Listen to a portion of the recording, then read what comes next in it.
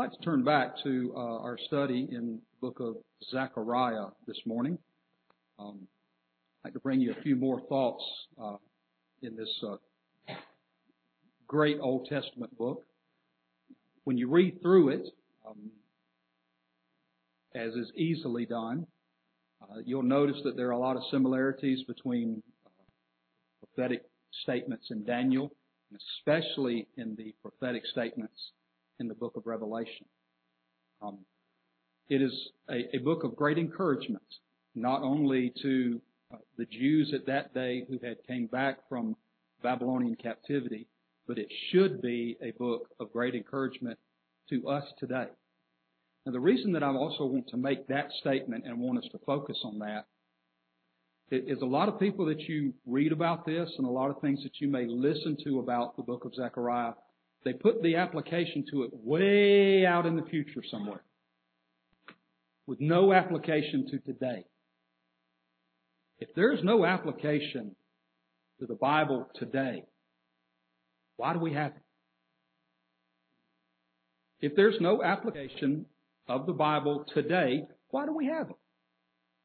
Well, Paul told us in Romans chapter 15 that the things that are written aforetime, things that are written in the past, are written for our learning, that we through patience and comfort of the Scriptures might have hope. God's Word is given to us as a lamp of hope in this dark and dreary life. In this wretched world we live in, God has given us His Word, not that we may be fearful of tomorrow, but that we may actually have joy and peace and comfort. What we'd like to speak to you today is, we left off in chapter 1 last week, so we want to pick up in chapter 2. We'd like to speak to you today on the house of God as it's laid out in the book of Zechariah. Keep in mind also, as we may look at some of these things in the future, don't know how much we'll get into it, but just because you're in chapter 2, that doesn't mean that something somewhere else in the book doesn't apply to this same chapter. But if we were to run hither and yon, we'd never stay in the same place twice. So we want to kind of try and condense some of our thoughts to one certain passage just for a while. But this is a wonderful book. And the person and work of Jesus Christ is written all over this book, from beginning to the end. It's a little more obvious in the later chapters of it that you start reading.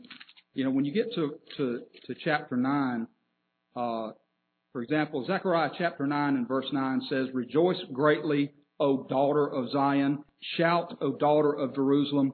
Behold, thy king cometh unto thee. He is just and having salvation, lowly and riding upon an ass, upon a colt, the foal of an ass." Does that sound familiar to anybody? Who did that? Jesus did that. That's quoted in Matthew 21 and verse 5. So there are several passages within this book that are directly quoted in the New Testament and directly applied to the first coming of the Lord Jesus Christ. There are some things in this book that apply to the second coming, but a lot of it has to do with the first coming.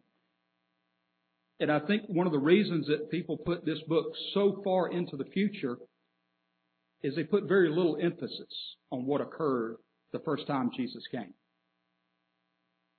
The first time Jesus came, we're told, He tried to set up a kingdom. But the Jews rejected Him. He went home. He'll come back the second time and He'll set it up the second time. My question is, if He couldn't do it the first time, what makes you think He can do it the second time? If there's anything that Jesus can't do, what makes you think He can do anything? No, He did not fail the first time He came. The first time He came, He did exactly what His purpose and work in this life was to do. He saved His people from their sins, and He also set up something else. But let's digress a little bit. Chapter 1 of Zechariah gives us sort of a little bit of an overall view of a few things. And then I think chapter 2 kind of embellishes a little bit on that. Genesis chapter 1 does that. Genesis chapter 1 gives us the 6 days of creation followed by the seventh day of rest. And in the middle of chapter 1, on the last day, the sixth day, God created man. Well, then in chapter 2, God sort of expounds on what He did in chapter 1. And a lot of people get confused. They think, well, man was created in chapter 1, and then all of a sudden in chapter 2 we have man being created again. And for some reason people don't use just good logic when they read the Bible to realize that chapter 1 is an overview. Chapter 2 is a microscopic view of something that occurred in chapter 1. To me, that's simple. Well, Zechariah sort of does the same thing, at least with this little passage here. In chapter 1, remember he said in verse 15, I am sore displeased with the heathen that are at ease, for I was but a little displeased, and they helped forward the affliction. God had sent the Babylonians, He had sent Nebuchadnezzar to ransack Jerusalem for their disobedience. But in the process of them ransacking Jerusalem, burning down the temple and whatnot, and leading the people away into captivity, they sort of overstepped their bounds in their punishment of Israel. And God said, I'm displeased with the extent to which the heathen have gone. I was already angry with them, and now what they did, it just helped forward the affliction. In the first few verses of chapter 1, God had told the nation of Israel, His people, if you'll turn to me, I'll turn back to you. This is a story of repentance. God's people, if you will turn back to God, He will turn back to you. It's really that simple. Right? It's easy to say. It's a whole lot easier to do. But this is the pattern that's laid out in the Old Testament, though. God tells His people, turn back to me, and I'll turn back to you. And they turn back to Him, and He turns back to them, and then they turn away, and He turns away. And then guess what? He tells them, turn back to me, and I'll turn back to you, and they turn back to Him. This is a method of discipleship that all of us deal with, is we are sometimes closer to God than we are at other times. And when we turn away from God, He turns away from us in a disciplinary manner. Well, what are we going to do, though? Because we keep seeing this revolving door of God's people turning to Him, and He turning to them, and they turn away, and He turns away. How are we going to stop this, is the question.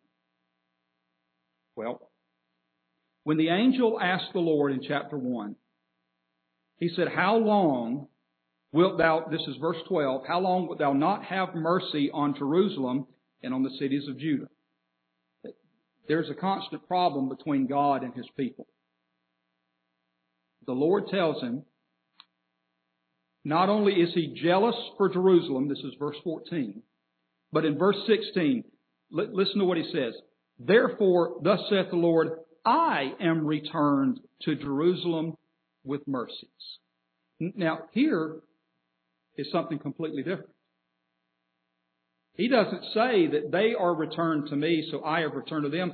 Now here's a point where He says, I am returned to Jerusalem. Here is something that the Lord Himself is going to take upon Himself to do for Jerusalem. I am returned unto Jerusalem, and notice that next word, with what? Mercies. Did you notice that? That's a plural word, isn't it? He's not returned with mercy. He's returned with multiple mercies.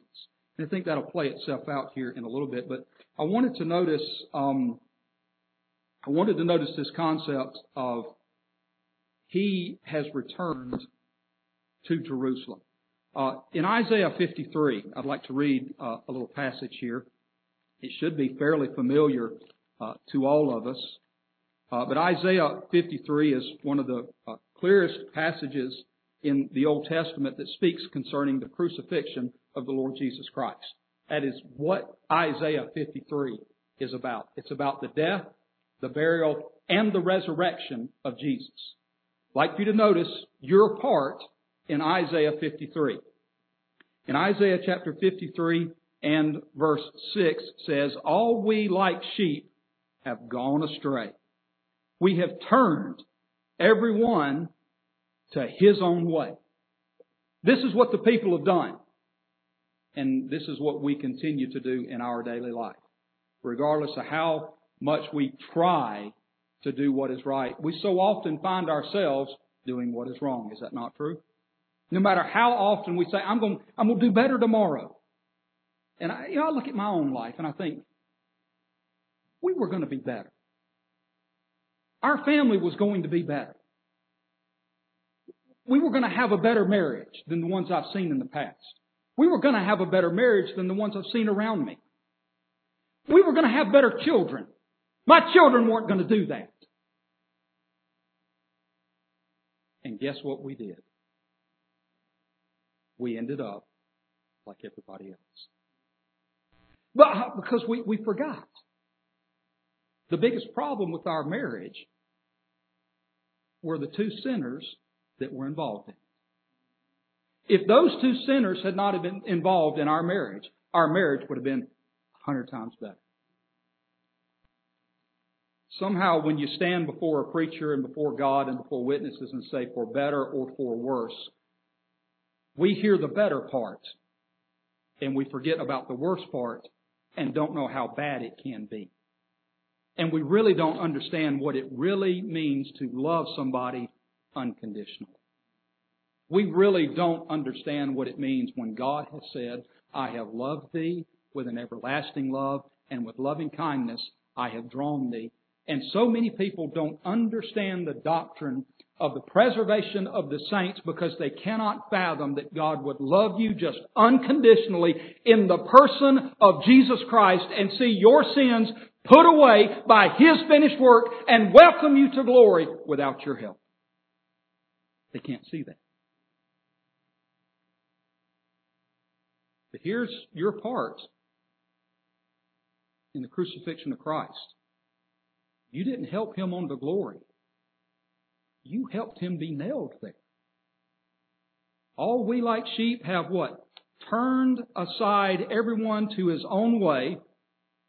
But here he says in verse 6, the Lord hath laid on Him the iniquity of us all.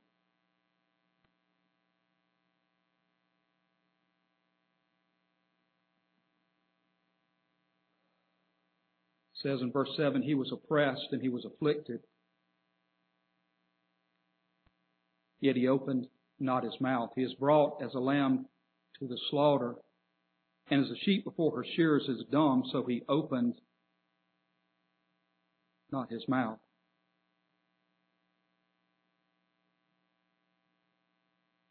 Verse 5 says that He was wounded for our transgressions, He was bruised for our iniquities.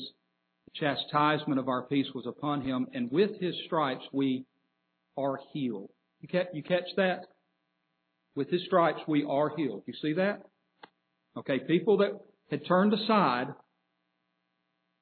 God had laid on Him the iniquity of us all, and He, like a lamb before the shearers and before the slaughters, was dumb. He didn't say a word. And with His stripes, we are healed. Y'all got that, right? Turn with me to 2 Peter. Turn to the New Testament to the book of 1 Peter chapter 2. 1 Peter chapter 2. Begin reading with verse 21. 1 Peter chapter 2 verse 21 says, For even hereunto were ye called, because Christ also suffered for us, leaving us an example that ye should follow His steps, who did no sin, neither was guile found in His mouth, who when He was reviled not again. When He suffered, He threatened not, but committed Himself to Him that judgeth righteously. So, what do we have here? We have an explanation or an application of the lamb that was dumb before his shearers and before the slaughterers. That's what Peter's talking about. When he was reviled, he reviled not again. What do you do when somebody hollers at you? Holler back, right? What do you do when somebody insults you? you insult back. What do you do when somebody lies about you? You fight back. That's natural human tendency. What did Jesus do when He was lied about? When He was yelled at? When He was mocked? What did He do? Well, Pilate said, "Answer thou not me? Don't you know that I have power to release thee and I have power to condemn thee?" And at that point, Jesus spoke up and said, "Not exactly, Pilate. You could have no power at all against me." The Scripture says against me. The Scripture does not say over me. People have misquoted that verse. The verse does not say you could have no power over me. Nobody has power over Jesus at all, at any point. But it does say that thou could not have power against me, except it were given thee from my Father which is above. So He kept quiet. Now verse 24.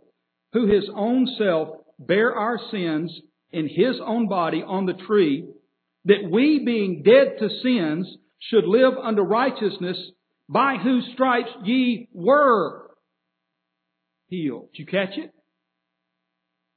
Isaiah said, by His stripes ye are healed. Peter says it's not are anymore. Past tense. It's a were healed. When Jesus came and died on the cross, it's not a present thing anymore. It's a past completed action. We are not are healed, we were healed. And notice verse 25. For ye were as sheep going astray, but are now returned unto the shepherd and bishop of your souls. What position is God's people in nowadays? Right now we are returned. By ourselves? No. By the work of Christ. As a matter of fact, Paul speaks to this end in the book of Ephesians chapter 2. Ephesians chapter 2 and verse 13. Ephesians 2:13 says, "But now in Christ, ye who sometimes were far off are made nigh by the blood of Christ." What's happened here? God's done something. God knows that it is impossible for mankind to save himself. God knows that it is impossible for you and me to live holy and righteous and godly enough to save ourselves. So what has He done? He has returned to Jerusalem with mercies. One last one in this. It's found in the book of Romans chapter 11. Romans chapter 11 and verse 26. Romans chapter 11 and verse 26 and says, "So all Israel shall be saved." And that phrase in and of itself needs about an hour and a half worth of explaining, because the Bible says that they are not all Israel that are of Israel. And then it says all Israel shall be saved. Well, what in the world is he talking about? There is an Israel that's by race, and there is an Israel that's by grace. I am not an Israelite by race. But I hope I've seen evidence in my life and hope I've seen evidence in your life that we're Israelites by grace. And the Israelites by grace shall be saved. Notice this.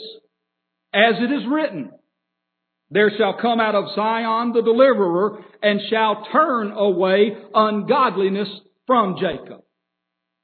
Who's doing the turning? Is Jacob doing the turning? This is Romans 11 verse 26. Who's doing the turning? Is Jacob doing the turning? Jacob turning away ungodliness?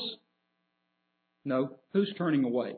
God is turning ungodliness away from Jacob, and He did that in the person of Jesus Christ. So He says in Zechariah, "I am returned to Jerusalem with mercies." Paul tells us in the book of Galatians, he says, the Jerusalem that it is now, the city that existed in Paul's day. He says the Jerusalem that is now is in bondage with her children. But the Jerusalem that is above is the mother of us all. Even in the Bible, it makes a distinction between two different Jerusalems. Physical, real Jerusalem, located in the Middle East. A Jerusalem and Israel by race.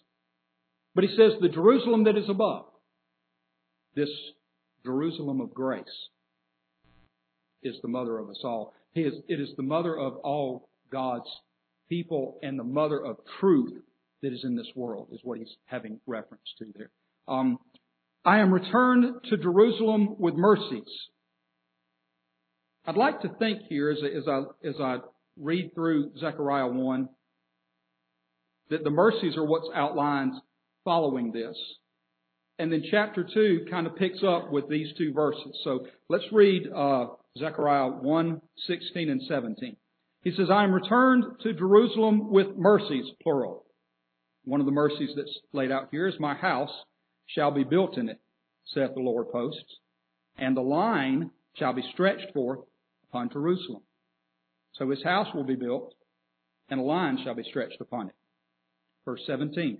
Cry yet, saying, thus saith the Lord of hosts, my cities through prosperity shall yet be spread abroad, and the Lord shall yet comfort Zion, and shall yet choose Jerusalem. Is that not a great list of mercies? That his people, his cities, through prosperity, shall yet be spread abroad. The Lord shall comfort Zion. The Lord shall yet choose Jerusalem. Whole list of mercies laid out here. You say, well, how are they going to be spread abroad through prosperity? Does that mean we're going to work and labor for this? You remember that the Lord told Isaiah, He said, my word that goeth forth from my mouth shall not return unto me void, but it shall prosper in the thing whereunto I sent it. You and I know what it means to have our voice or our word return unto us void. You ever told anybody to do something and they didn't do it? You ever had somebody at work say that they would do something and they didn't do it? The very idea that God could look at a sinner and beg and plead with him and the sinner resist him is foreign to God's word. When God speaks, it happens. When God spoke in the creation did not say, I'll get back to you on that. Let me think about it. When God spoke to the creation, it didn't say, no, I don't want to be that. When God spoke, it occurred. It happened. His word is effectual. His word is powerful. His word is quick and powerful. And by the way, in Hebrews 4, when it talks about the word of God that's quick and powerful, it's not this book he's talking about. He's talking about the actual, literal words of God, that when God speaks, it happens. When I was a young child many years ago, there was a commercial on TV for, I think it was a law firm called, no, it wasn't a law firm, it was an economic firm, E.F. Hutton. Y'all remember that group of people? Some say yes, some say no. But the commercial was, when E.F. Hutton speaks, people listen. And one commercial I remember most, they're at a funeral. And they're all talking and chatting. And somebody in the congregation mentions E.F. Hutton. And even the dead person sits up and listens. What? Because when E.F. Hutton speaks, people listen. If we think we are that powerful and so important, how much more powerful is the God of glory? Because I don't think E.F. Hutton's voice had the power to raise the dead, but I guarantee you through Scripture, the Bible says that God does and can and will. His city through prosperity shall spread abroad. When God speaks, it happens. One thing it said here is that his house shall be built in it, and a line shall be stretched upon it. Will you drop down to chapter 2 now? This will be the third vision that Zechariah receives. Some have said he received 8 visions in one night. So be it, if that was it. But this is the third vision that Zechariah receives. And like you to notice here, it says in verse 1, I lifted up mine eyes again and looked, and behold, a man with a measuring line in his hand. Then said I, Whither goest thou? And he said unto me, To measure Jerusalem, to see what is the breadth thereof, and what is the length thereof. When it comes to the idea of measuring Jerusalem, you may immediately think about what is written in Revelation. This city of Jerusalem, it's 4 square, that the length is equal to the breadth, is equal to the height, and so we understand, well, yes, heaven's world is a perfect world. It fits 4 square. It's even on all sides. But is that really what we're talking about when we talk about measuring the city? We're talking about simple feet and inches? I don't believe so. It's possible, if you were living in Zechariah's time, it would be completely possible that when Zechariah is talking about God building a house, building a new house, Zechariah is speaking about building a new house, and the congregation's listening, and they're looking over Zechariah's shoulder. They're seeing the foundation being laid, and they're seeing this physical building being constructed. So they're looking at the destruction around them. They're looking at the devastation around them. And here's a promise that what you've lost, you're going to be regained. But we're not in the Old Testament. We have a benefit that those people didn't have. We've got a completed, finished New Testament. And while to them, the building of that physical temple was a great hope to them, there's something that we look for that's far greater than that. It's not the building of buildings. It's the regeneration of God's people. That's what we look at. We want to see God speaking to people and converting sinners. He does that by Himself. I am no aid to that. I am no assistance to that. I feed the living. He quickens the dead. I feed the living. It's just as simple as that. So when we're talking about measuring something here, we're probably not talking about necessarily physical measurements. Let's turn to Ezekiel 43. There's a promise in Zechariah that he says, My house will be built. Do you realize that in the Bible there are 2 types of houses of God described?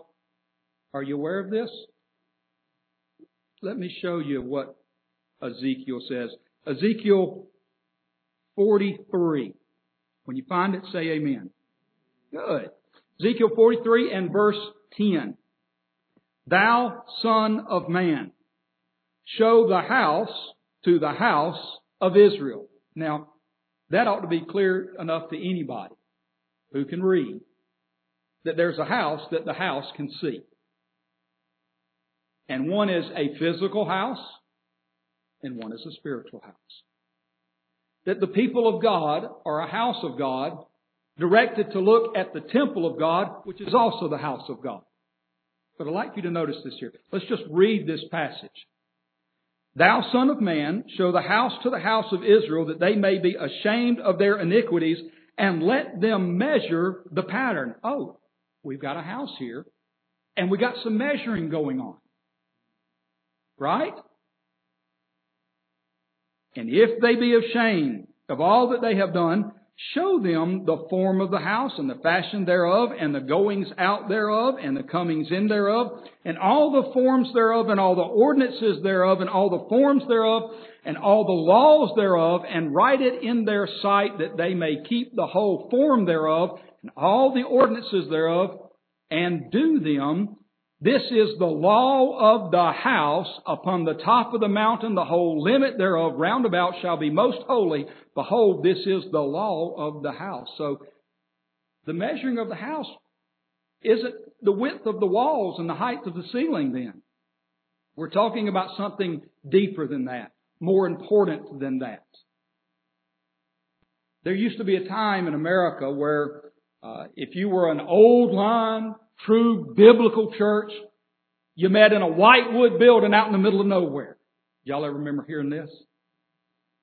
You didn't have indoor plumbing. Y'all had to go to the outhouse somewhere. And you sure as the world didn't have a lunchroom. That was just a test of disfellowship right there.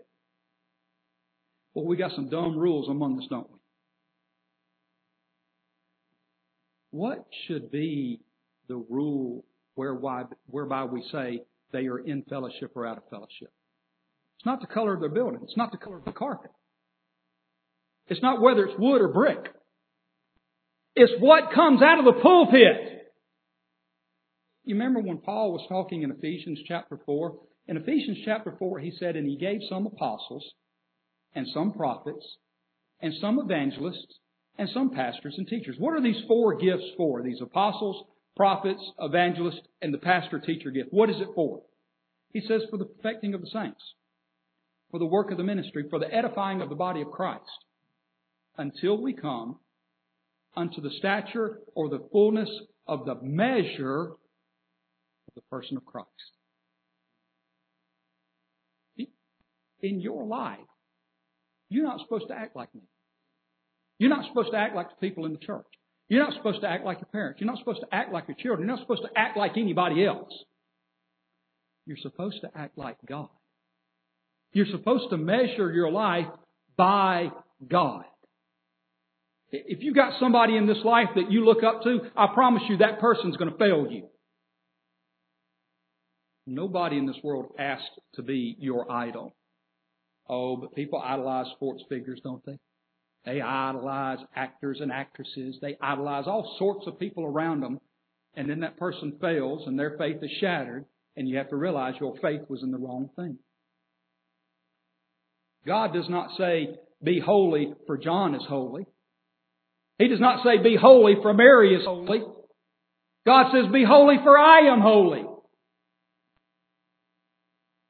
You can always find somebody worse than you.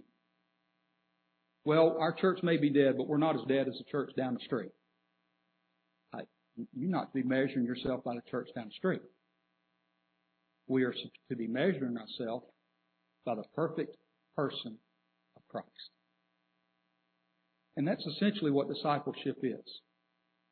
It's one person placing Christ as the mark and marching towards Him. That's it. So when he says there's a measuring line amongst the house of God, I'd rather submit to you that it's not cubits and feet and inches and kilometers. But the measuring line in God's house is how close we are to the law of God. Interesting that people would say concerning the church, doctrine doesn't matter. And that's a prominent thing that a lot of people holler nowadays. Have been hollering for 25 years. Doctrine divides. Can't we all just get together about love? Doctrine is important. Rules are important. If rules are not important, then stop playing football. Stop playing baseball. If rules don't matter, stop screaming at the umpire when he misses the call. And just say, it doesn't matter what's right or wrong, just as long as we love each other, right? Woo! It's a whole lot different when you put it in those terms, isn't it? When you take the spin off a lot of this garbage out here, people realize, rules do matter. Whether it's in sports, whether it's out here on the highway. We have wrecks constantly that kill people because somebody didn't obey the rules. They didn't stop when they should have stopped. They didn't stay in their lane, mind their own business. And churches have problems when rules don't matter. Churches have problems, people have problems when doctrine doesn't matter. come up with all sorts of wonky things out here. Kind of got a little ahead of myself on this, but are you still in Ezekiel? I'd like you to notice here Ezekiel 47. Now here's something that's fantastic. Ezekiel 47, verse 1. Afterward he brought me again unto the door of the house. And behold, waters issued out from under the threshold of the door eastward. For the forefront of the house stood toward the east, and the waters came down from under the right side of the house at the south side of the altar. Then brought he me out of the way of the gate northward, and led me about the way without unto the utter gate by the way that looketh eastward. And behold, there ran out waters on that side. And when the man that had the line in his hand went forth eastward, he measured 1,000 cubits. He brought me through the waters. The waters were to the ankles. Again he measured 1,000 and brought me through the waters. The waters were to the knees. Again he measured 1,000 and brought me through. The waters were to the loins. Afterward he measured 1,000, and it was a river that I could not pass over, for the waters were risen, waters to swim in, a river that could not be passed over. Well, here's a man measuring from the house of God. And the further he measures, the deeper the water gets. You ever noticed in the Scriptures how many times the cleansing of water, it is compared to the presence of the Holy Spirit, but it can also be applied to the proclamation of the gospel. Wherewithal shall a young man cleanse his ways, the Bible asks, by taking heed thereunto thy word. There is a cleansing effect to the gospel, to us, God's people. If you, in your marriage, will apply what the Bible tells you to do as a husband and what the Bible tells you to do as a wife, your marriage will be 100 times better. Problem is we want our wife to do what the Bible says, or we want our husband to do what the Bible says, and we don't want to do what the Bible says ourselves. But you notice this here, what happens. The further he goes out, the deeper the waters get. In other words, the Bible that God has given to us is sufficient to any man or woman, regardless of what stage of life you're in. There's little ankle-deep water for children to understand Adam and Eve, Daniel in the den of lions, and David and Goliath, Samson, the strong man of Israel, the nice little Bible stories, the 3 Hebrew children in the fiery furnace. But as you move along through life, the doctrine gets a little deeper, doesn't it? And it gets a little more complex, doesn't it? To the point where you get to the end and you start talking about the sovereignty of God and the perfection of God and the greatness of God and the holiness of God. And where did God come from? If that is not a river too deep for you to cross and you can't swim in, I don't know what is. Well, what's he talking about here? He's talking about the fact that this house, this flow of water that comes, is sufficient for us wherever we are at. And you may be a person that spends your whole life in knee-deep water. You may be a person that spends your life in water that's waist-deep. I know that there are some preachers who can get way out there. One I can think about in our day is Elder Mike Ivey. If you've ever really heard him preach, he gets instead of feeding sheep, he starts feeding giraffes. And I'm not one of them sometimes. I don't have that intelligence. But it's for you wherever you are. Nothing in this life fits like the Bible does. Our children can read, Dick and Jane, see Spot run. And it's something to them. It means nothing to me. My children probably can't read Dante's Inferno. I can barely read it. I can hardly read Shakespeare. But to them, it means nothing. But there comes a point where we start laying aside certain things because we've grown beyond it. The Bible is never a book that is to be laid aside because you've grown beyond it. There's always something more, no matter how far you've grown. So let's look here. He says, my house shall be built in it. Let's turn back to Zechariah chapter 2. We'd like to get a couple of more things here before we conclude our thoughts this morning. Where are we at? Zechariah chapter 2. Verse 4, and he said unto him, Run, speak to this young man, saying, Jerusalem shall be inhabited as towns without walls for the multitude of men and cattle therein. And if you recall what we read earlier, that he said, my towns and my cities shall spread abroad through prosperity, you might find those things laid out for you here in chapter 2. But this is interesting, that Jerusalem shall be inhabited as towns without walls. Well, we can't be talking about the streets of Jerusalem, because there was a wall that surrounded Jerusalem, right? As a matter of fact, that was what Nehemiah's purpose was. When you read about Nehemiah and his efforts in the book here, Nehemiah also spoke and ministered to Israel after they came back from Babylon, and his goal was to get them to rebuild the wall. Zerubbabel and Joshua and Zechariah were to get them to rebuild the temple. So Zechariah here rebuilds the temple. Nehemiah rebuilds the wall. But this city shall be spread abroad without a wall. Verse 5, For I, saith the Lord, will be unto her a wall of fire round about, and will be the glory in the midst of her. If the house that's under consideration is simply just the temple located in Jerusalem, that really doesn't fit this. Mainly because that temple's not there anymore. Now, will earthly Jews rebuild it? Sure, it's possible. Will earthly Jews go back and re-inhabit this city? Certainly very possible. How can you have a city that exists without walls, whose protector is God?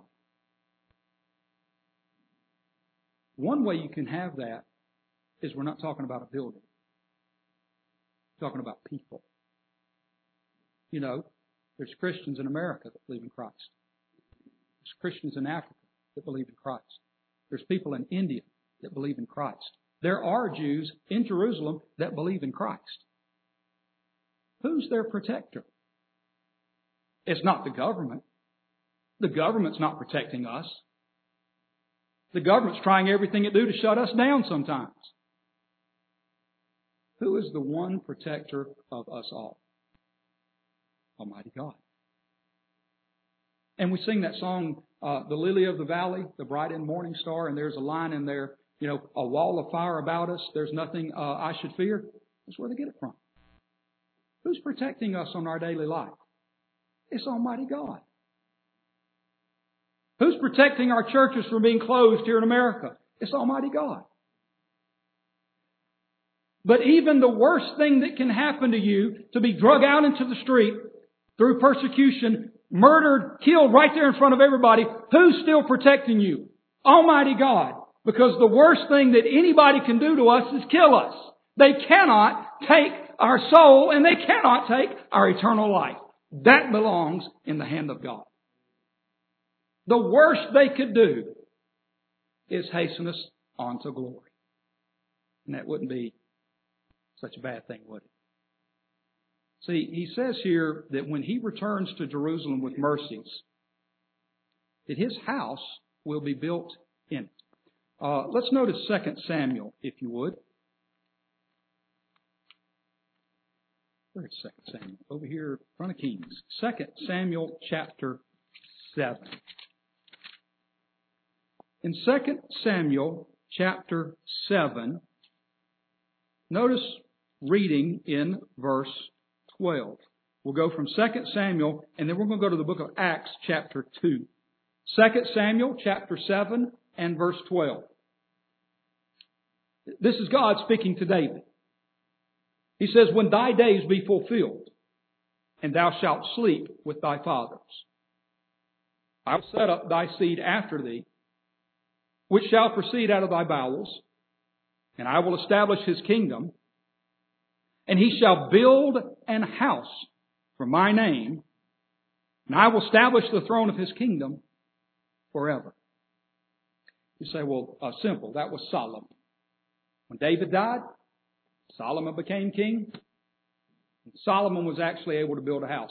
Well, from a practical sense, that's true.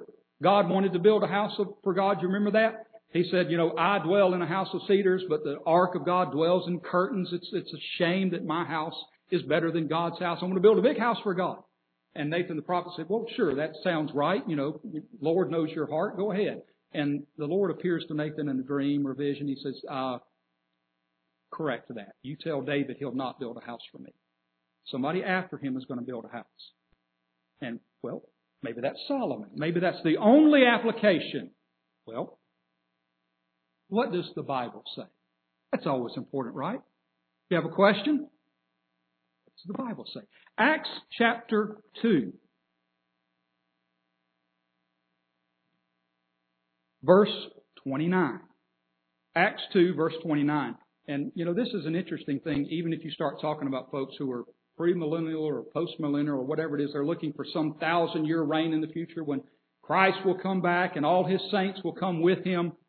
If Christ comes back and all His saints come with Him, David a saint? We think he is. Let's give him the benefit of the doubt. Christ comes back and all His saints come with Him. David's probably going to come with Him, right? But the scripture was, when you're dead and your body sleeps with your fathers, then shall the house of God be built. Acts chapter 2, verse 29. Men and brethren, let me freely speak unto you of the patriarch David, that he is both dead and buried, and his sepulchre is with us unto this day. What a great way to begin a sermon. Men and brethren, David's dead. What does that mean? Verse 30. Therefore, being a prophet, and knowing that God had sworn with an oath of him that of the fruit of his loins, according to the flesh, he would raise up Solomon. That's not what the text says, is it? Who's going to be raised up? He would raise up Christ to sit on His throne. He's seeing this before, spake of the 1,000-year millennial reign. It's not what it says, is it? He's seeing this before, spake of the resurrection of Christ, that His soul was not left in hell, neither His flesh did see corruption. This Jesus hath God raised up. When Christ was raised up from His grave, He ascended back to glory and sat down at the right hand of the Father to inherit a throne of glory and to look over a kingdom. Christ is on His throne right now. He is not looking to be king. He is king. He's sitting on His throne right now, ruling over the affairs of all men, whether you see it or not. This house that was built supersedes a physical rock structure in Jerusalem. This house that was built is not brick and stone. This house that was built, friends, is you and me. The church that Jesus Christ left here in the first century was not an accident. It was not second plan. Father, they wouldn't let me play with them. Let me do something else. No, He came for a purpose. To save His people from their sins and to build a house for God. Watch this. In 1 Timothy chapter 3.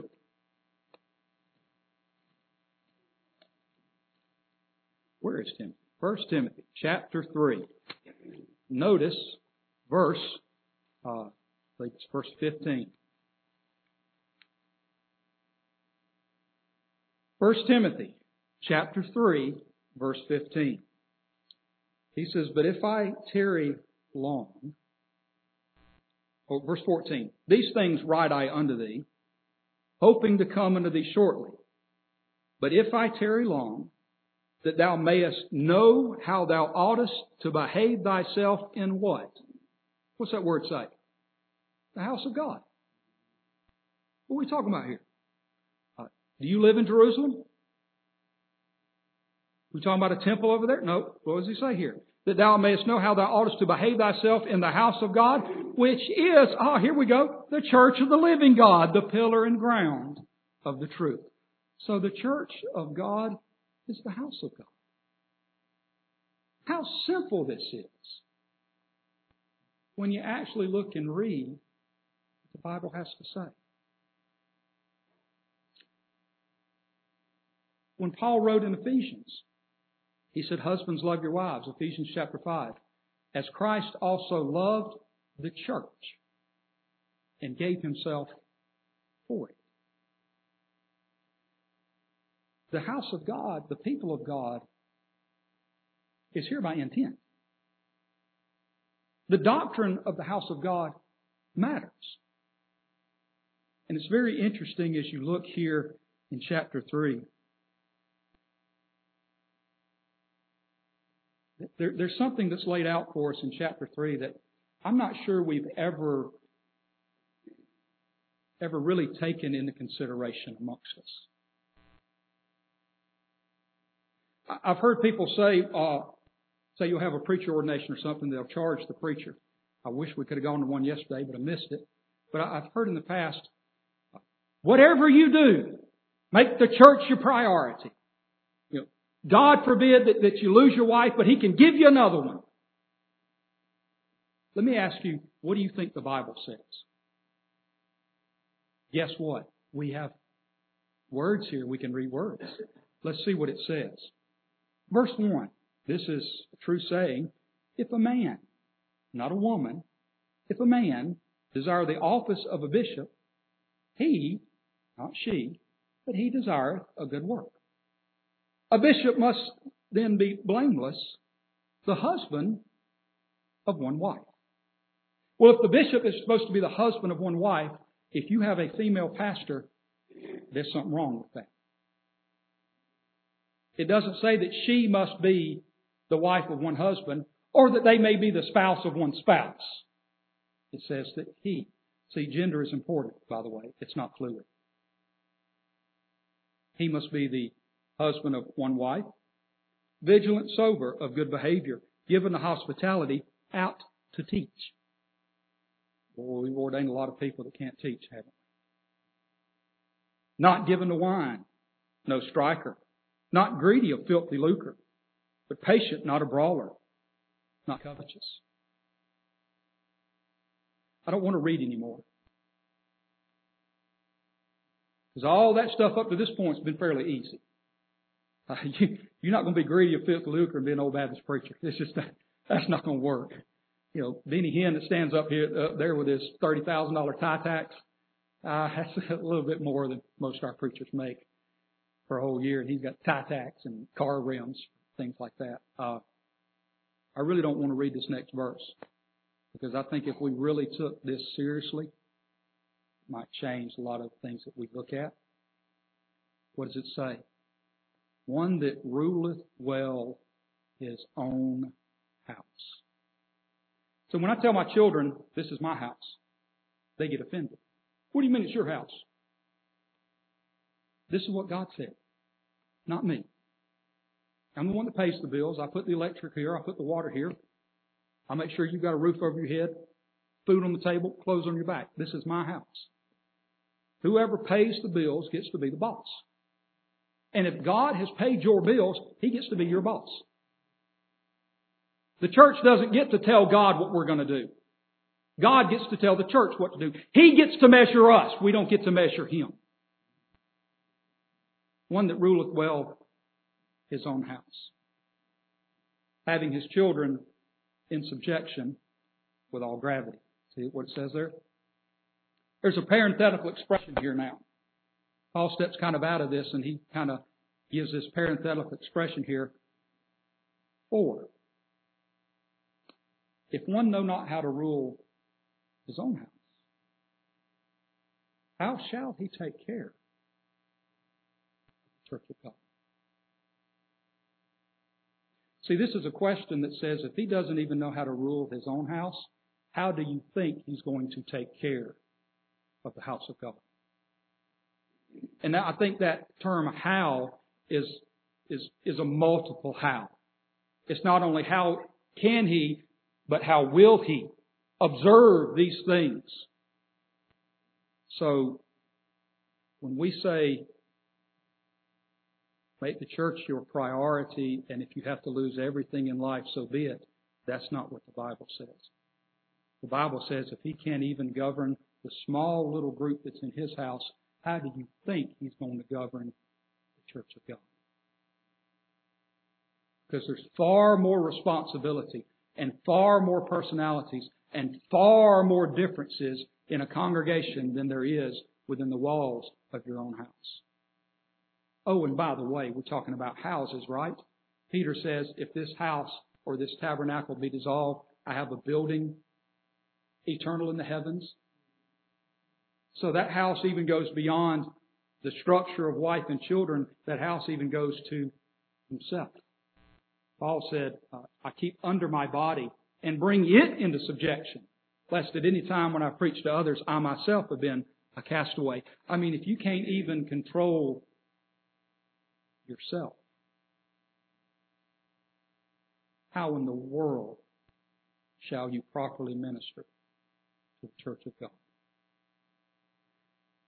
See, I think if we took that under consideration, about half our churches would get rid of their pastors. This is why preachers don't preach a lot on the Christian home. Because David said, although my house be not so with God. David looked at his house. Oh boy, it wasn't that a display of disaster, wasn't it? He had his sons raping their half sisters. He had the other sons murdering his other half sons. It was just an absolute. David was a man of war, and it was played out in his family. That's why God said to him, "You'll not build me a house, because my house will not be built on war. There'll be one that comes after you." And in Solomon's day, it was a day of peace. It really was. You go back and look. There were no enemies that plagued them. But ultimately, you go all the way down through time and you look at the Lord Jesus Christ. And this may be why in the book of Zechariah, he goes on to remind them that when Zerubbabel builds this house, there's that very famous passage in Zechariah, not by might, nor by sword, but by my spirit, saith the Lord. The house of God that was built when Jesus Christ gave his life on Calvary was not built by might. It was not built by a raging army. It was built by a lowly Lamb of God who gave his life selflessly for a wretch, for a sinner. It was built by a God who said, I will return to Jerusalem, and I will return with mercies, and I'll build my house. Thank you for your good, patient attention.